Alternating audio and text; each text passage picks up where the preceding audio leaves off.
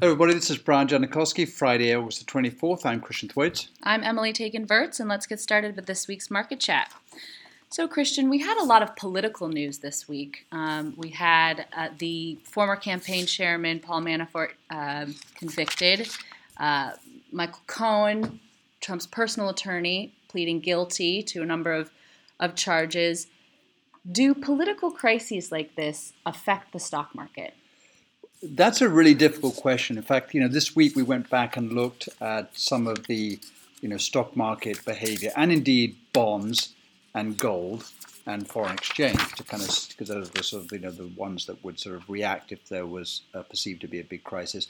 And so we looked at just a couple of them to see what happened with the Nixon impeachment movements and the Clinton ones and a couple of other international ones which we've thrown in the blog.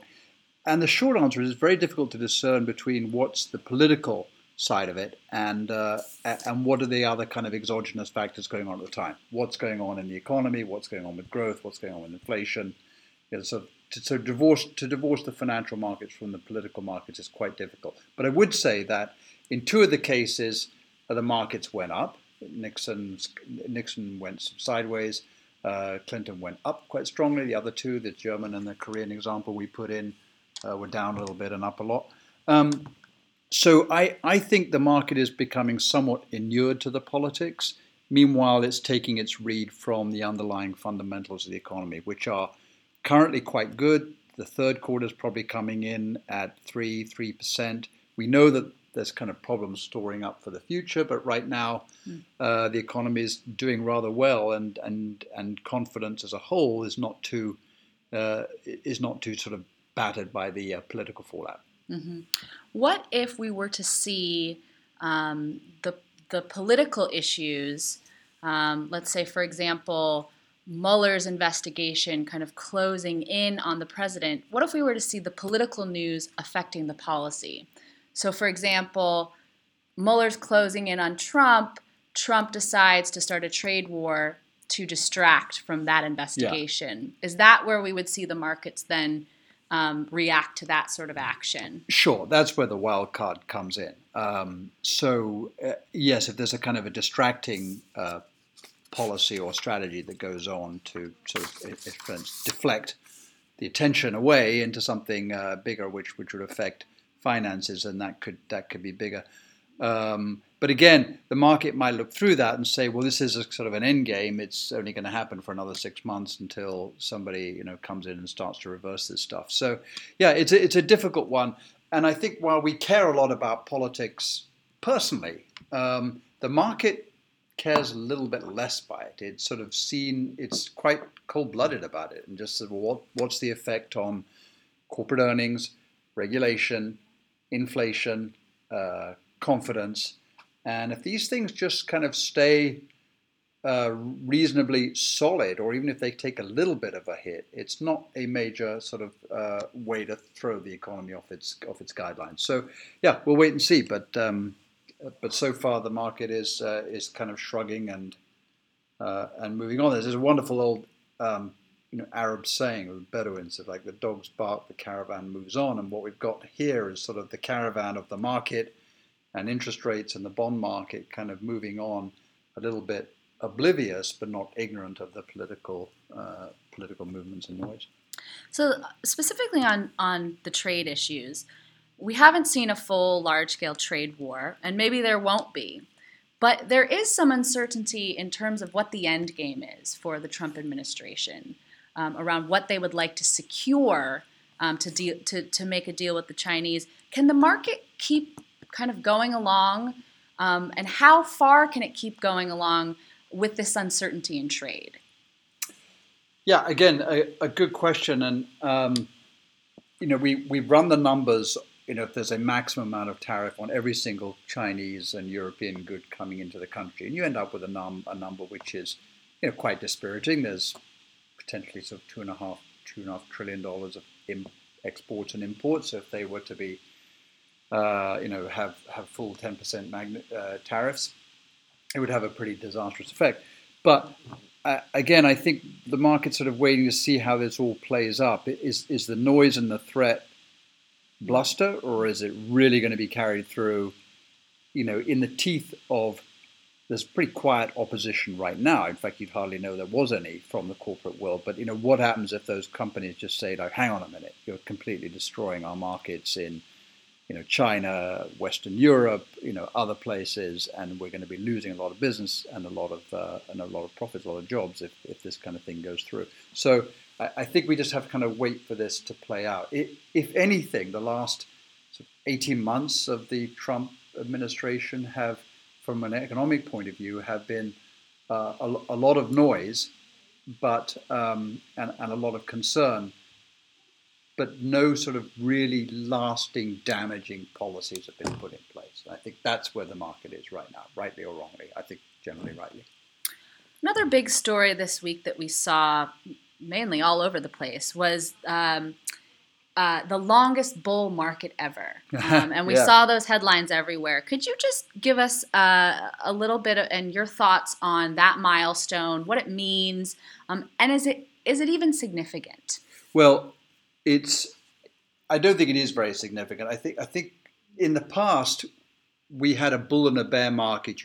You felt it by sort of sensory touch. You confidence was good, earnings were good, the economy was moving along, and then somebody came along and said, but a bear market means a 20% drop, and a correction means a 10% drop, and they kind of put these very rigid guidelines, which I kind of think is nonsense, because if you get to 9.99%, it's technically not a correction. If you get to 19.99%, it's technically not a bear market. It'll certainly feel like one, and so putting a label on it isn't very helpful. And so these kind of, I think these are fairly sort of modern interpretations of the market. And so yes, we've had the longest move, I think, in modern times from 2009 to now, where there's been no 20% drop in the market. But really, I think we've had much longer periods where we've had a couple of very short-term falls of 20%. Between 1982 and 2000, the market was up, I think, 1,300%, something like that. Yes, there were two times in there when it fell less than 20%. The first time was in 1987, and the second time was briefly at the time of the first Iraq war. But so they broached 20%. They didn't stay very long. So that was really, in my view, an 18-year bull market. And we should really track the bull market today, not from 2009, but from 2000.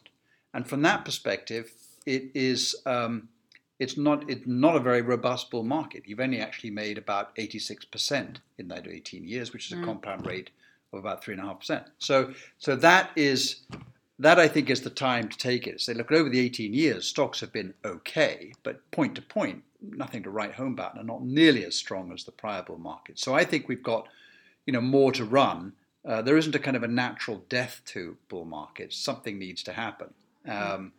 But I would say that this one is nothing like the two 18-year periods we had from 1982 to 2000, and the other one was from 1950 to 1968. So I think those are the ones to look at. By those measures, this bull market is not particularly long, and B, not particularly robust.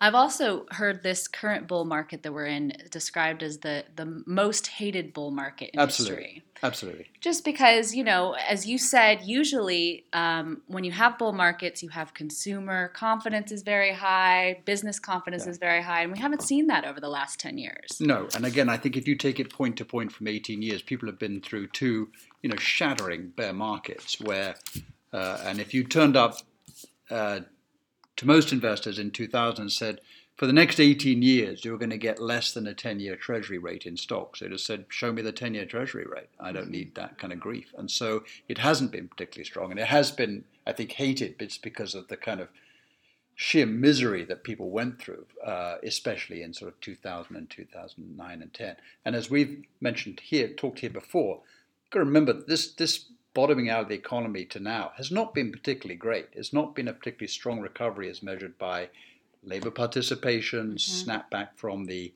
sort of depths of the recession, return to trend growth. We're still not back to trend growth. Capacity, all these things. So this kind of not so great recovery has been a not so great bull market. So all the hullabaloo this week about the longest bull market in history, the headlines are perhaps inconsistent with actual investor experience. Yeah, I think so. And yes, it's nice that we've got good 1, 3, 5, and 10-year rolling numbers. The 20-year rolling numbers not that great, but it was a lot less. But that is good. And if you just sort of stuck with a good investment program for the last 10 years, you're now sitting on some pretty good returns, which is what investors should get for taking the equity risk. So let's talk about what the Fed has been up to. Chairman Powell spoke at the Jackson Hole Symposium this week. Just tell us a little bit about what you think their outlook may be. They're probably going to continue to raise rates, but do you see any sort of the political pressure that the president has perhaps put to bear on them as affecting their policy in the future? Well, I think the answer to that very important question is no. I don't think Chairman Powell and George Esther, the Kansas, I think, Fed came out and said that they're just not going to pay any attention to that, and I think they won't. So I think their independence is assured. We shouldn't worry about a Fed which is unduly influenced by the White House, certainly for now. And I think between the minutes and the speech at Jackson Hole, there was sort of a reaffirmation on inflation not being a major problem, emerging markets being a potential problem, but nothing dire right now. What was interesting is, and this I think is Powell's background as a business and investment guy. He used to work for Carlyle or KKR or one of those guys. But anyway, about really paying attention to some of the sort of financial instability. He brought that up a lot. Now, certainly under the Greenspan Fed, a little bit under the Bernanke Fed, there was very little, alluding to the markets, leverage or what the bond markets were saying. In hindsight, big mistake under the Greenspan time. And I think Powell, the fact that he's mentioning it means he's looking at what the financial markets are saying. He's looking at if there's any kind of credit buildup or bubble, if there's any sort of asset bubble that they should be paying attention to, if there's any kind of feedback on bonds or stocks, including international, which they need to take account of, which wouldn't show up in just their normal metrics of unemployment, inflation. So I think it's very good news. You also wrote about housing this week. We've got all of these different indicators that we're watching. Housing starts, that's down 12% from a few months ago. New home sales, that's also down about 5%. Existing home sales down about 5%. Are we looking at a housing bust? No. Well, for a start, I think the market isn't particularly robust. Now, we live in the Bay Area, and the Bay Area is not the United States by a long shot. Now, we've got some sort of crazy housing and property bubbles going on in this area, but I think if you look at it from a national perspective, we've seen a fairly modest, again, housing recovery from the bottom.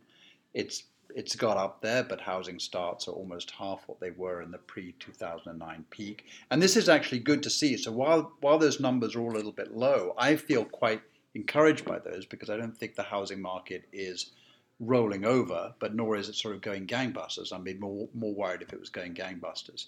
And so housing starts and new home sales are kind of indication of good economic momentum, and those were down a little bit, not alarmingly so, but I think for now we're looking at a fairly stable housing market. Yeah, sure, some pockets. I wouldn't be wanting to be a first-time buyer in San Francisco or New York or Washington, but I think generally as a whole we're in pretty good shape, which is great because if you get a problem, as I mentioned, in banking or property, you got a much bigger problem because those tend to have a much more kind of systemic fallout than just regular commercial borrowing. As we've seen before. As we've seen before. So if you get something that hits the entire banking system, it can be a major problem. Sure. So I also, maybe one more. I want to talk about the yield curve because we have seen it narrowing, and people like to look to the yield curve and point at it as something of a precursor to a recession. Is that how you feel about this? It has been, but it's been unreliable as to how much of a precursor. yes, it happens before before a recession, but if it's an indicator which is 3 years ahead of its time, then it's not very helpful. If it's 3 months, it could be very helpful, but it's neither of those. It's sort of it fluctuates, and I think that it doesn't happen straight away, and also I think it does depend on the other circumstances at the time. And I think one thing we do have to recognize is that an inverted yield curve, when the Fed funds is 6, 7, 8, and the 10-year Treasury is 6, 7, 8, is a very different story than when the Fed funds is 2.5, as it's going to be sometime next year, and the 10-year is 2.5. Mm-hmm. Just the absolute level is I think telling us it's a different set of circumstances. I don't think we can automatically say that those two scenarios are identical. A 10-year at 8% and a 10-year at 2.5% is a very different animal, I think. And so I think we just kind of keep an eye on it. But as we've spoken here for a while, we've been sort of at the shorter end of the yield curve, sort of 1.5 to 2 years for income purposes, and still at the 10-year rate for kind of total return purposes, and sort of not going too further out on the maturity, but neither going straight to cash. Let's end on EM. This is kind of a precursor to our conference call that's coming up around emerging markets. They were up 2.5% this week. Is this just due to the falling dollar and perhaps renewed trade talks, or what do we see for EM in the next couple of months in the foreseeable future? I think it is. So the dollar was down 1.6%. Emerging markets was up 2.5% in dollar terms. So that half of it is just the dollar move. But that also helps the emerging market story, because they tend to do better with a weakening dollar than a stronger dollar, primarily because they've got to pay a lot of their debt obligations in dollars. So I think we're sort of it's still in a bit of a holding pattern right now. With the emerging market story of higher rates, stronger dollar, and trade have not gone away, and those are still in the background. And so I think for emerging markets right now, sitting on the sidelines, or as we've done, taking in some protection, is still not a bad move. Great. Well, more to come on EM. Please join us for that conference call next week. I think an invite went out today on that. Thank you very much, Christian. Thank you, Emily. Please note this discussion of our investment strategy, including our research, investment process, represents our investment strategy data for commentaries, subject to no change without notice. We cannot assure the type of investment discussed in this commentary will outperform any other investment strategy in the future, nor can guarantee that such investments will present the best or attractive risk-adjusted investment in the future. This is for general informational purposes. Only references to an individual security should not be construed as a recommendation to buy or sell that security. The securities mentioned in this commentary are only several of the successful as unsuccessful investments by us, do not represent all the securities we have purchased or the recommended. Although we deem reliable the source of the statistical and other information referred to in this commentary, we cannot guarantee the accuracy or completeness of any statements or numerical data. Past performance is no indication of future results.